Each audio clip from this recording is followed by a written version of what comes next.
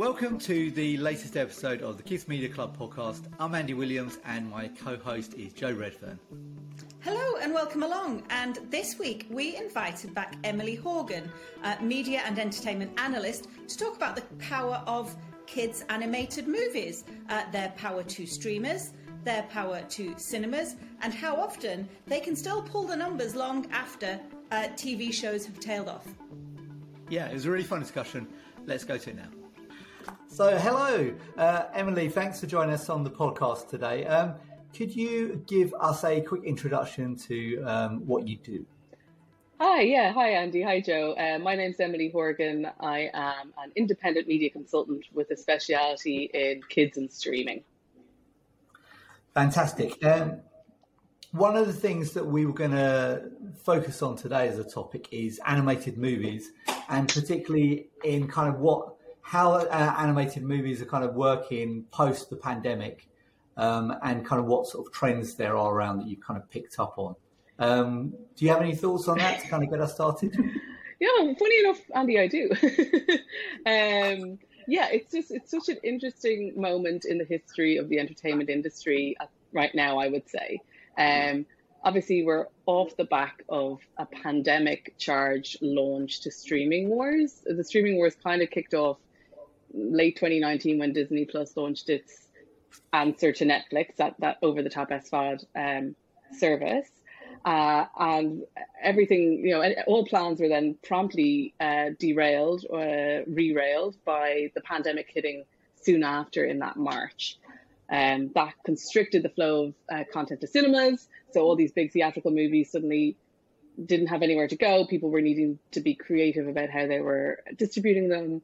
I think for all of us in the pandemic, there was that quite lit moment and it's going to go away, right? And then it's like, no, it's not going to go away. We actually need to plan for this to be a reality for a little while. I think everybody can identify with that on multiple levels.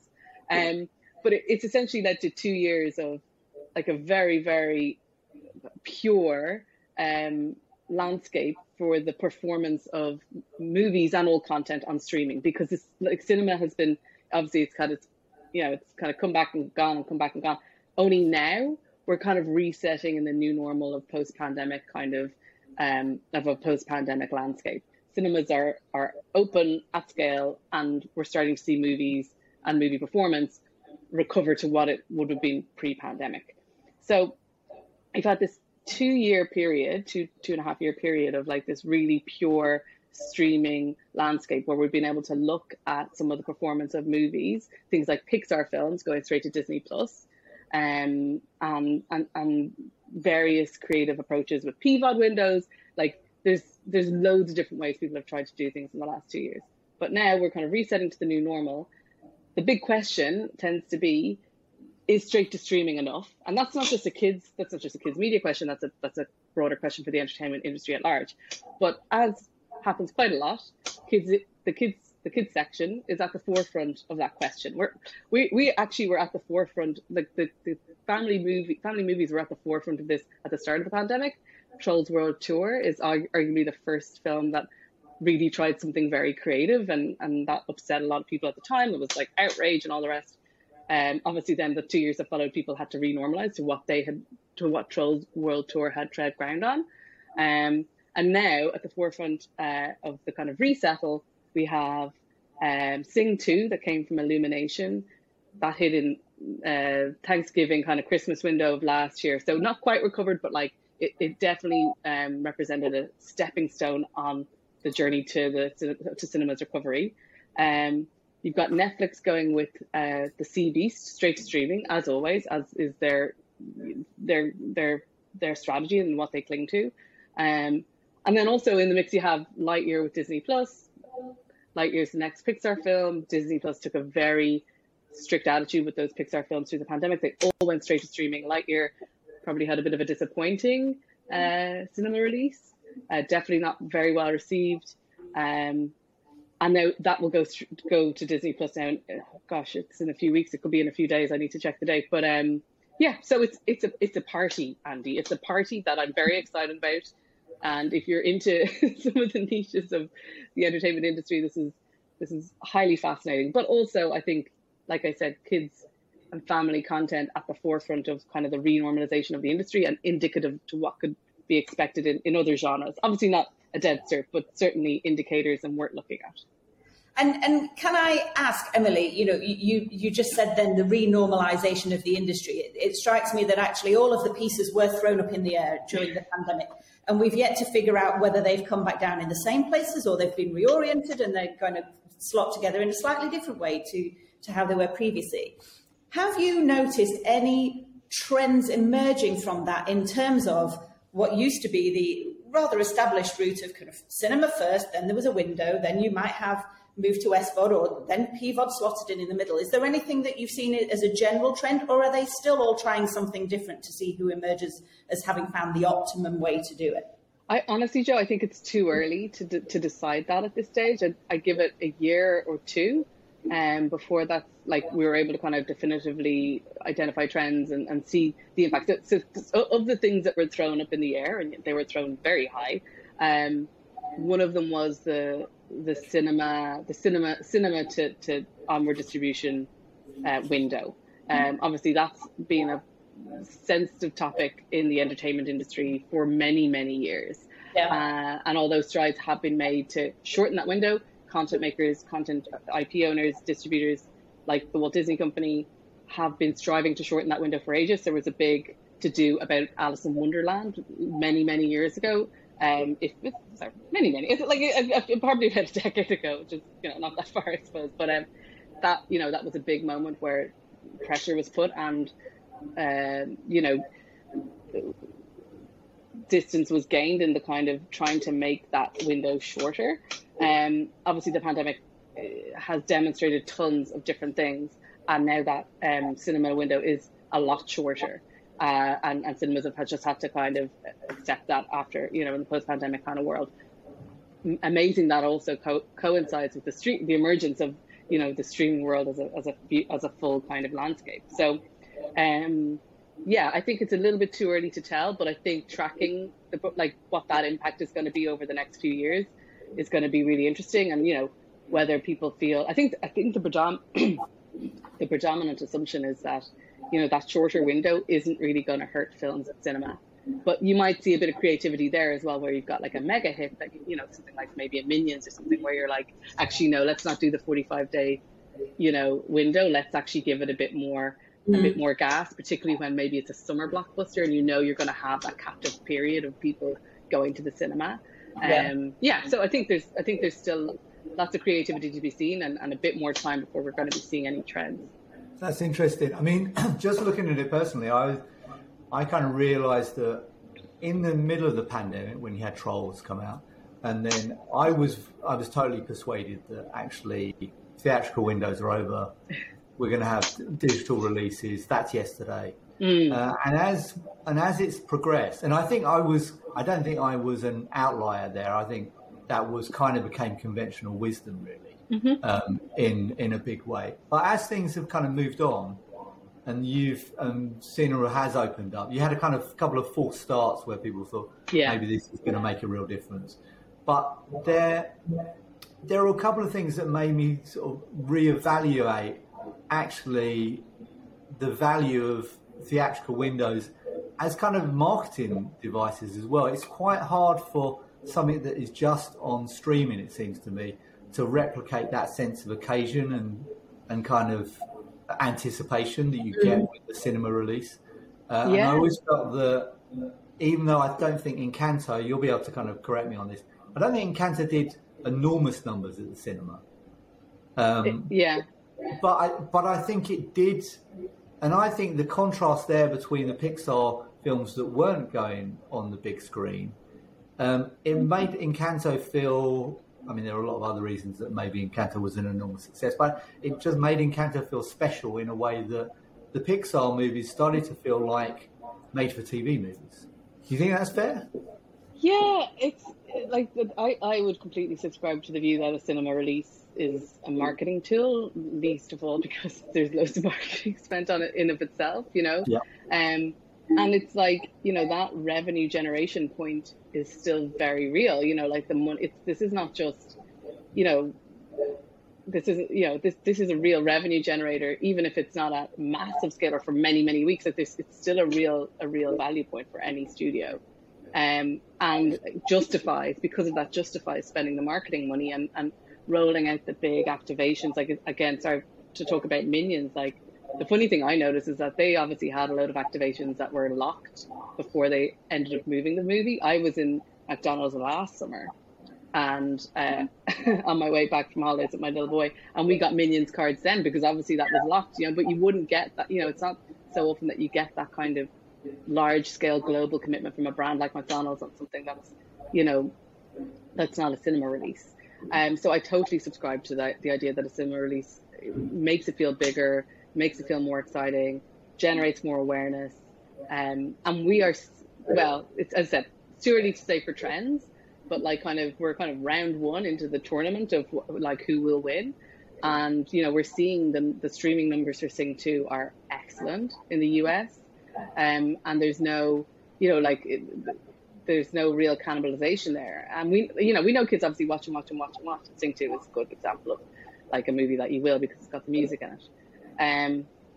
So yeah, no, I completely agree. And Encanto is an interesting one. Encanto was out again it's just at that end of the year. It was the same cinema release kind of time as Sing 2, although Disney did more of a day and date or it was quite a short window. And but I believe they went back because of the success of Encanto on streaming. They've gone back and opened up some cinema windows where they weren't necessarily planning to, because it's just such a phenomenon. Interesting.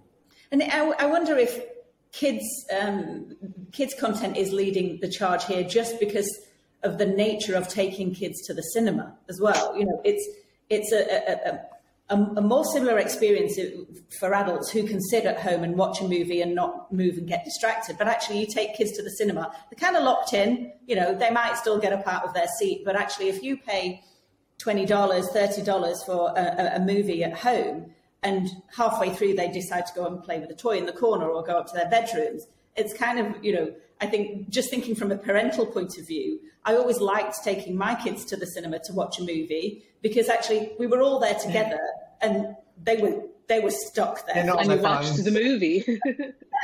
So, I think, there is an element of that actually that gives the kids' movie an added dynamic in terms of cinemas and the importance to families. Yeah, and exactly. And the other specific thing, the kids' movies, because you've got these franchise extensions, you are a bit more stuck in the plans that you're making, because there's toys being molded in China that are coming, or that are coming to support that film, and you can't stop that. And the idea of you just can't stop that machine once it's going. So, you maybe be able to you maybe can. Obviously, with the pandemic, we did see some things move really far, but it's really painful. You're very, very committed to that moment, because you've got tons of other stuff happening at the same time, unlike adult films. Yeah, I can see that. I was wondering whether we could kind of explore that kind of tension between the streaming only and the theatrical. So in one corner, let's say we've got Sea Beast. Yeah. And in the other corner, we've got Sing. And I guess the argument against theatrical would be, well, the kind of theatrical kind of cannibalizes your overall pot of money that you've made. And you may as well make that all on streaming, because you don't have any of the overheads for the cinemas. I think that is fair. How do the numbers stack up on that argument? Who wins, Sea Beast or Sing 2? It's an interesting time to look at this, and it's funny because Netflix have had these original movies have been part of their strategy for a number of years. 2018, they started announcing some big stuff coming through, and they've had Over the Moon, which was by the Disney creator Glenn Keane, character supervisor on The Little Mermaid. In the pandemic, they took a load of Sony movies that were, I think, mainly due to go to cinema and release them straight to streaming. Obviously, that was just the decision Sony made. It was grand, we'll just take your money now. Our pipeline can't take, moving these. And at the same time, so Disney was releasing Pixar films. And what we could see in the US Nielsen numbers, which is where it's the main place where we have comparative data across the streamers, was that Disney Pixar movies were delivering out of this world. And the Netflix movies were much lower. And you kind of say, okay, right, well, Disney Plus, less penetrated than Netflix, around half, and particularly over the period of the last 2 years, they're only getting now to 60% of what Netflix are, I think. I didn't see the earnings the other day, so I need to just check in on that for the US. But okay, well, Netflix are they underperforming? But having said that, it's Disney, right? So you kind of have to go, it's Disney, right? So just they're doing well. Nobody's surprised. Fine. I'm sure Netflix is, you're doing your thing. The interesting thing I thought about that was then Amazon Prime came into the mix and they took Hotel Transylvania 4, and that the premiere week of that at least came in a good head and shoulders above anything Netflix had done, which was like, oh, maybe the benchmark for Netflix has been like, oh well, we'll give you a pass that you're not Disney because you're not Disney, and that's fine. But now suddenly somebody else is coming in and you're like, oh, these original movies are not like, that, and the Hotel T4 was straight streaming activation as far as I can remember, and so it was a bit like, is the benchmark actually, maybe the benchmark's a bit higher than what you guys are doing, Netflix. And now Sing 2 has come in its pay one window following its theatrical release, and it is significantly higher than any Netflix original in its first week. We don't have the first week was only in this or last week, so we're going to wait and see what else it delivers. But it's the trend. What the consumption trend we generally see is week one it's lower because it's opening weekend only. These films tend to premiere on a Friday. Week 2 is higher because it's the first week of full consumption, and then lower again. It will totally upset the apple cart if Sing 2 doesn't continue to deliver at least on the level that it's at, if not higher. So it's kind of looking at this straight to streaming model and saying, well, the consumption demand isn't really there, isn't there the same way as a theatrical movie is. And like you say, Andy, there's loads of infrastructure and costs and stuff that goes with a theatrical movie, and you can't just release a movie theatrically. You need a whole team that knows what they're doing. It's a speciality. People know distribution, they know marketing. It's all specialized. You can't just say, hey, streaming marketing team, go do this, because it's different experience. So that all the costs of that and everything needs to be baked into the whole equation too. Interesting. I just one follow up on that quickly is, should Netflix be releasing their movies to cinema then? I think so. I think they're animated movies. I think they have a real opportunity there. Like, not every movie is right for it, but I think big animated family movies, like 1 a year, maybe 2 a year, considering going to cinema with that, I think is a good idea. I mean, would Sea Beast have done better, for instance, do you think, if it had a cinema release? I mean, speculatively, I think it would have helped. What do you think? What do you guys think? It's interesting. I was going to say something similar to Andy in terms of, but come at it from a human psychology point of view, in terms of, yes, we spoke about that event feel of going to the cinema, as a family, you all go together, you go in the car, you buy some popcorn, you go, it's an event. But similarly, that marketing element, it's almost the case that actually the cinema is the real kind of bright launch, but actually that means that there's a longer tail to sustaining it. And it almost feels like, Netflix to us all became this kind of huge, window into choice for content that led to choice paralysis in a lot of ways, and also almost the disposability of content.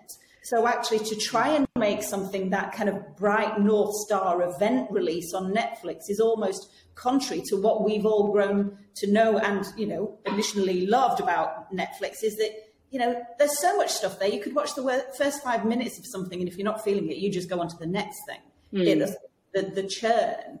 So, I do wonder if, again, there's a human psychology, human behavior point to it, in that actually something that starts in the cinema sustains longer just because actually it feels more important and less throwaway than something that debuts on streaming, and particularly on Netflix. Like you're saying, maybe that's why Netflix debuts haven't risen quite as high as some of the platforms that we wouldn't have expected launches to do well on. But actually, they materially have less stuff to start with. So it feels a little bit more special by nature on that platform. Come here, Joe. Here's a hypothetical for you, because you've got the great background in franchise. So if Netflix released a Sea Beast on theatrically, or an equivalent size, animated family movie, but they didn't have the franchise engine engaged in terms of consumer products, those kind of promotional partnerships, would that work? Because because I'm going to say nothing. What do you think? No, you're right, because I do think that Disney has the flywheel, so they have the ecosystem in place that Netflix doesn't for franchise brands. But then cinema is one spoke in a flywheel, so it feels like if Netflix took advantage of that spoke, even whilst the other spokes are still in development. Their consumer products team is still relatively small; it's not established yet. Actually, it does. My hunch is that Sea Beast would have done better with a theatrical release, and perhaps sustained longer on Netflix, or we'll see. It could have sustained longer on Netflix because it would have had that more event kind of kickoff to it that sustain it for longer. Yeah. I mean, I have a similar sort of hunch on that, really. And I think Netflix has, we love Netflix, and Netflix content's amazing, a lot of it, but I do think it has a discoverability challenge. And that ultimately is kind of marketing challenge. And I think that having their content be accessible outside of the walled garden of Netflix, whether it's in a cinema or, I think that could work for them. I know that they kind of do that with YouTube. I guess the beauty of the cinema is that people are actually paying to see that content. Yeah. And I really like what Joe said there about the kind of disposability kind of odor about the content, and I think that's an issue too. And the thing is, they're not actually doing that with their adults. Their adult focused content. Like, they want to do spin-offs of Stranger Things. They want to do spin-offs of The Grey Man, even though I don't really like that at all. They don't seem to be thinking about their kids' content this way. Obviously, they've got DreamWorks who are kind of doing it for them. But, in terms of owning their own pipeline in this, the Sea Beast the Sea Beast is relatively new, but Over the Moon, for example, was now good to 2 years ago. And nothing has ever come from that, nor was that film necessarily structured to have that longevity, that franchise longevity, that kind of need to feed other kind of worlds or other ideas or other stories within that world. So that's probably a challenging part of the strategy too, I would say. And I think, I was just going back to musicals actually, and Encanto. There's another, this is a slight tangent, but with musicals, and this is what Disney do so well with something like Encanto in the cinema, and Moana, they know that kids are going to want to learn the songs. Well, that means watching it a lot of times. Yeah. So you go into the cinema, you experience it in a much more immersive environment with a better sound system that you've got at home. You hear those songs, and then, kids go home and go, we're going to watch Encanto again, as soon as it's out on Disney. We're going to watch it again because we need to learn the songs. So maybe more musicals from Netflix and put them in cinemas. I know. The one I have a real soft spot for is Vivo, which is one of the Sony films. Yeah. So that's a Lin-Manuel Miranda soundtrack too. He was obviously he is one of the busiest people in Hollywood, right? But that, I think that was supposed to come out the year before, and it ended up coming out a couple of months before Encanto. But I think Vivo's really underrated. I love the music in it. I think it's really it's really touching, and it's really unifying for a family, because it's grandparents and stuff, it's got that kind of touch to it too. So if Vivo had a cinema release. I totally agree. And also kind of a cinema release gives you an opportunity to kind of shout about all of the aspects of that movie in a way that it's harder to kind of have that big, to broadcast that to everyone when it's just on Netflix. Yeah. And Vivo is a good example of Gabby and Vivo series. You know what I mean? There's this whole journey, and it's beautiful, and the music's amazing. And then you're left with this twosome at the end who are really appealing for kids. Where's obviously it's a Sony movie anyway, so they'd have to agree. But has that durability, right? Yeah, absolutely. I mean, playing devil's advocate then, so we've kind of made the case for theatrical, and I think quite strongly. I guess the example that undermines that case a bit might be Buzz Lightyear. Because as you said before, Pixar had a string of movies that went straight to Disney Plus, Turning Red, and I think Luca was also straight to Disney Plus. And so Buzz Lightyear was, it was Pixar's opportunity to go out there and kind of knock it out of the park, and they didn't really. What do you have any kind of thoughts on why that was? I just don't think the film connected.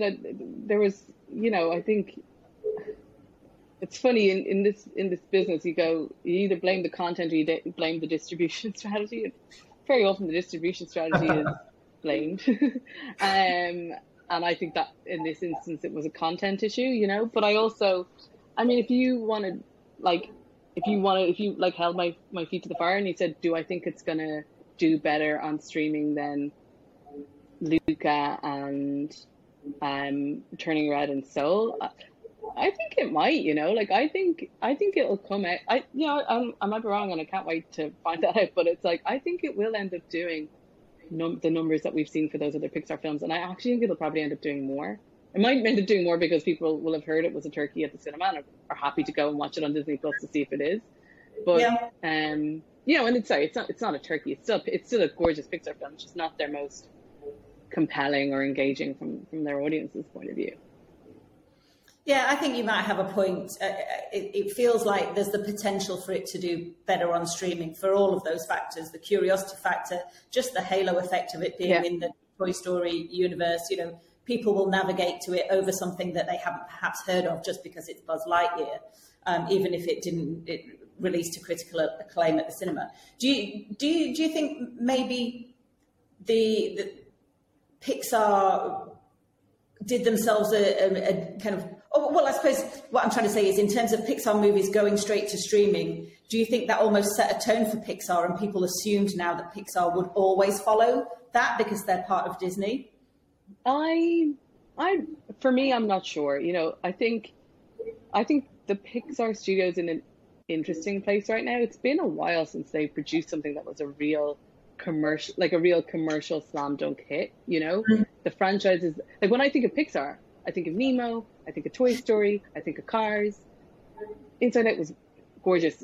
Don't get me wrong. Turning Red, Soul, all beautiful. But I think, it feels like they're going for the Oscar, not necessarily the audience. Now that Walt Disney Animation Studios is fixed, and it's churning out Frozen and Encanto, they feel like they're having a very strong commercial heyday right now. Whereas Pixar feels like they're going for the Oscar. They're going for the Oscar every year, but Oscars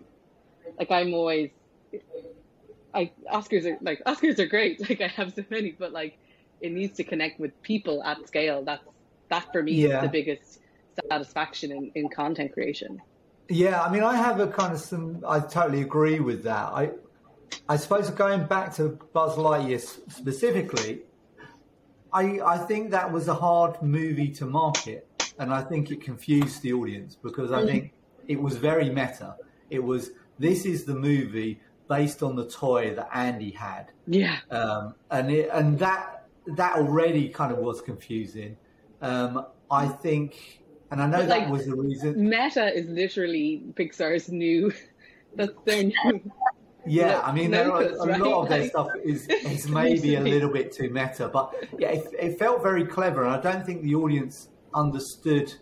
They'd love this character in the Toy Story series, and suddenly it wasn't the character that they fell in love with. It was kind of a fictional alter ego of that character. Yeah, and maybe there is something to be said then about this things that work well in cinema is content that consumers want and have been asking for, that they didn't necessarily want or had been clamoring for the meta Buzz Lightyear movie. Yeah.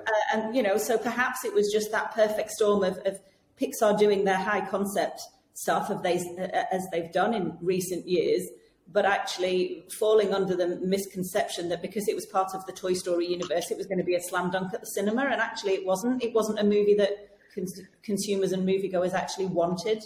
Yeah, but maybe they were between a rock and a hard place, because, you know, they'd had this, you know, they had all these originals, these lovely originals like Coco, and as Inside Out was great. I wasn't a fan of Onward. Soul was beautiful, but, you know, anyway, you don't need to have my critical rundown of all the Pixar films, but it was like, okay, no, we need like a commercial hit, and it's like, okay, how do we bring what we're doing now, which is basically meta and commercial hit? Okay, well, we can put, you know, and then it didn't work. I think Luca actually would have been of their recent movies, that would have benefited from a cinema release. Because that was kind of joyful and actually wasn't particularly meta. It was just a fun story. Yeah, I agree. Yeah, completely. So in terms of where do you think we will net out with kids animated movies? What's the future hold in this maelstrom of Netflix and cinema and PVOD and SVOD, and you know, who's going to come up on the outside and steal some ground from Netflix? Who would be your bet in that sense?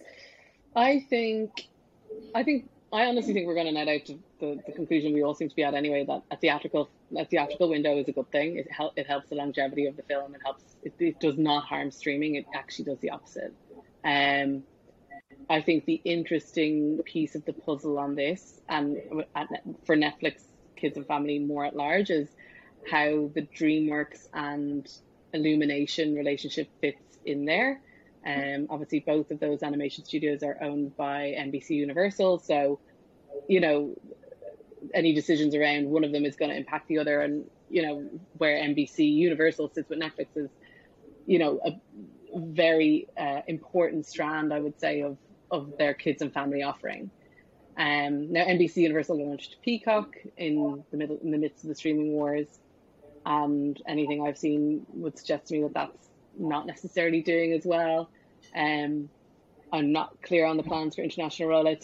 So maybe they're good. Maybe they're, you know, they're comfortable where they are with Netflix. But for me, if NBCU ever decided that they weren't, they'd be in a real pickle, I would say.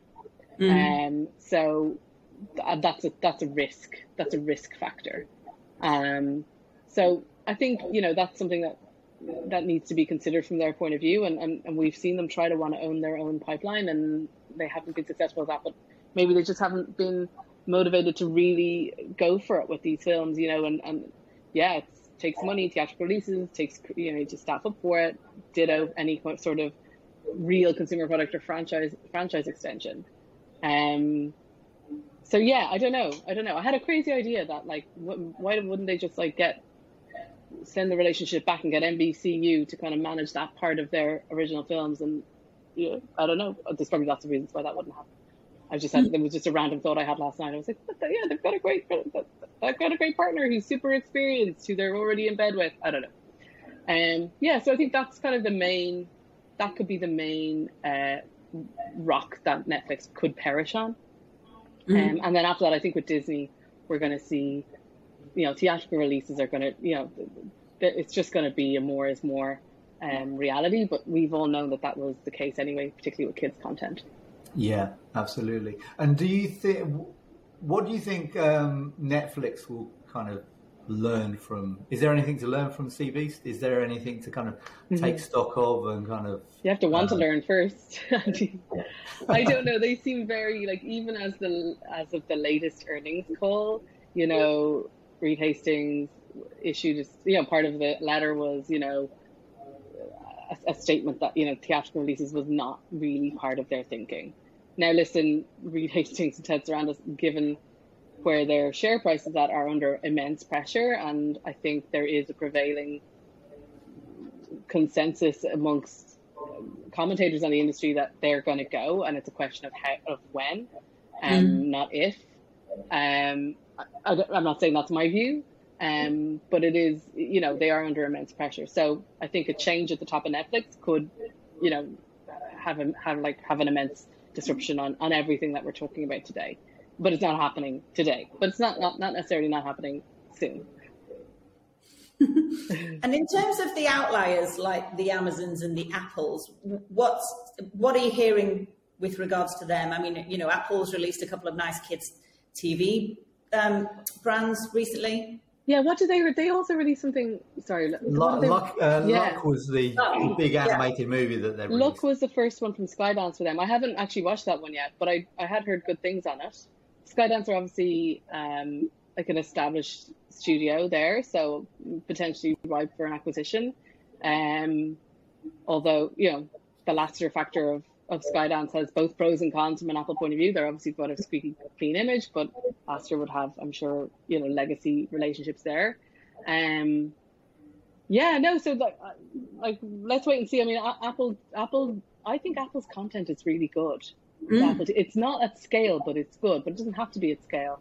And after that, it'll be a question of, you know, if they want, you know, if they feel they want or need to have that, you know, pure franchise success. They don't necessarily want or need it because it's not their business model. Their business model is selling phones, and they're really focused around this Apple One kind of product.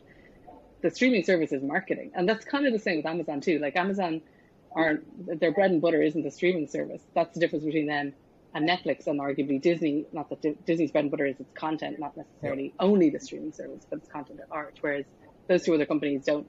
You know, streaming is marketing. So, you know, I think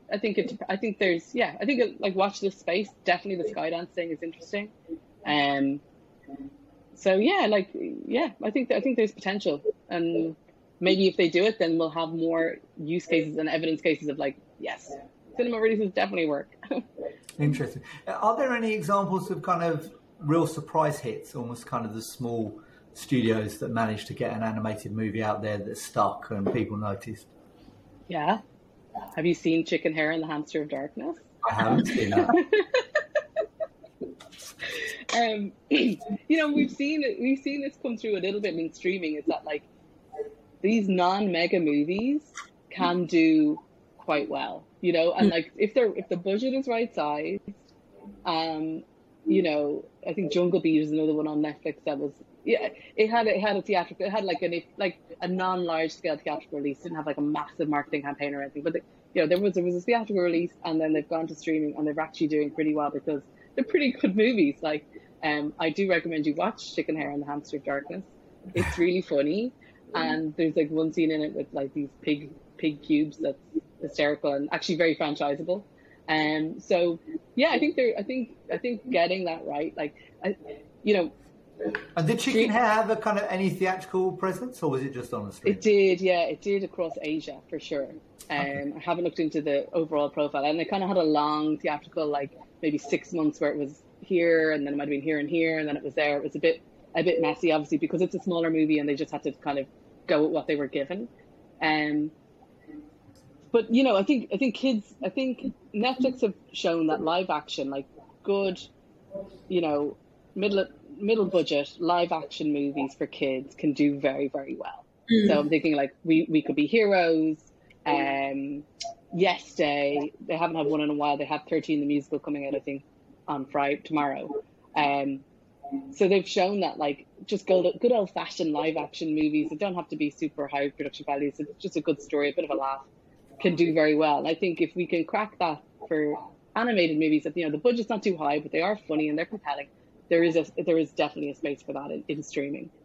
I do wonder if those mid-budget live-action movies that have a slightly older kid audience, they benefit from the virality element of them, because kids then go and talk about them, make, you know, duets about them on TV. So actually, the marketing is done for Netflix in a way by their audience and by their talent. Yeah. And it's funny, actually, because you can look at Sophia Carson right now. So Sophia Carson was in Feel the Beat on Netflix about 18 months ago, and she's now in Purple Hearts, which I haven't seen, but it's an older it is older skewing, but it's still very accessible. I think it's like a, you know, family movie. Like, it's, you know, it's going to be okay for most of the family, which has been the biggest movie on Netflix last week. Yeah. So yeah, the live action thing obviously has the talent aspect to it as well. But I still think there's something to be done on animation there if it's right sized. And we haven't touched upon Minions either. I was wondering whether that's kind of worth exploring in terms of kind of what you felt the factors were that kind of were driving the success of. Well, going back to that virality point, there was the huge, kind of suits trend around Minions cinema. Yeah, the TikTok trend. And I also, there was loads that was going for Minions. Like, there is loads that's going for Minions anyway. It has appealed to the whole family. I think as like a cinema moment where suddenly everyone was feeling ready to go back and to have a Minions film to go back to. Like, I think that was like very, very compelling part of the success. Apart from the fact that like Illumination know how to market Minions, and Minions is just so marketable. Like all of the brand partnerships they did, it was just like insane, so exhaustive. Did you send me that TikTok on all the brand partnerships, Joe? I love that one. That was brilliant. Yeah, so they know they've got the playbook, and it's just like tick, tick, tick, and like they go into people to pitch. You don't have to pitch Minions. It's like, yes, of course we're going to have Minions. So that was brilliant. I'm really excited to see. And I said we're in this moment where it's just all starting to happen. I find that very exciting. And the case of Minions, it'll hit, as I understand, it'll hit Peacock first for 4 months. And then it'll be paid to on Netflix before the end of the year. And I could just imagine that being monstrous. And right in time for Christmas, like content strategy, mwah. To wrap it up on that, I had one thing on the Minions, which was, do you think it shows that we underestimate the kind of older, the young adult aspect of these movies? I think, looking at my own kids, they're kind of older now, but there is a kind of nostalgia value for them in watching stuff that they watched when they were a kid. Yeah, I think tapping into that audience is so difficult, and it's been out of the grasp of content creators, mainstream content creators, for a while in lots of ways. Obviously, the Minions TikTok trend was perfect. Why couldn't they have done that for Lightyear, though, right? Like, it's practically the same thing, Yeah. And Lightyear is arguably kind of a bit more of a grown-up movie, like so. But tapping into that is difficult, and I think it's really exciting to see like mainstream content makers manage to get that right, because most often they don't even try, because it's like, oh well, all the teens are off, on social, watching whatever, like they don't really try, and they're left out in the cold a bit, honestly, because it's such a lovely story that that teens went back to watch the movie. They go, like that's lovely. There's real heart in that. Yeah. I think it's a good point you made about Lightyear. Whether or not they could have tapped into that fondness for Toy Story with Lightyear, it being such a very different movie. Yeah. But there is, like you say, there is a tendency for mainstream content makers to not necessarily not acknowledge the heritage of their brands, but forget that actually teenagers have a fondness for what they watched as kids too. To your Absolutely. point, Andy, they don't become hardened teenagers who never want to acknowledge that they loved watching Minions when they were 5. Actually, they're quite happy to say, yeah, I love this movie. I grew up with it. We've all, owned a piece of Minions merch at some point in our lives, or, parroted the Minionese kind of, language. Actually, Totally. you can tap into that. That can be quite powerful. Yeah. I mean, one of my youngest daughters was explaining her love of Disney movies, and she said, I kind of watched Disney movies when I was a kid, and then when I was about 10 or 11, I thought I was too old for that. And then I got over myself, and I'm just like, yeah, I love Disney movies. Yeah, whereas like mainstream content makers are like, teens, they don't say fuck. Yeah. They talk about sex. How do we fit in? Yeah. Absolutely. Oh, well, that feels like a nice, fun point on which to end. Absolutely. Yeah, great chat. Really Awesome. good. Thank you so much, guys. Really appreciate it, as always. So thank you for listening in or watching. Yes, and please like and subscribe to the series if you enjoyed the show. And we look forward to you joining us again soon.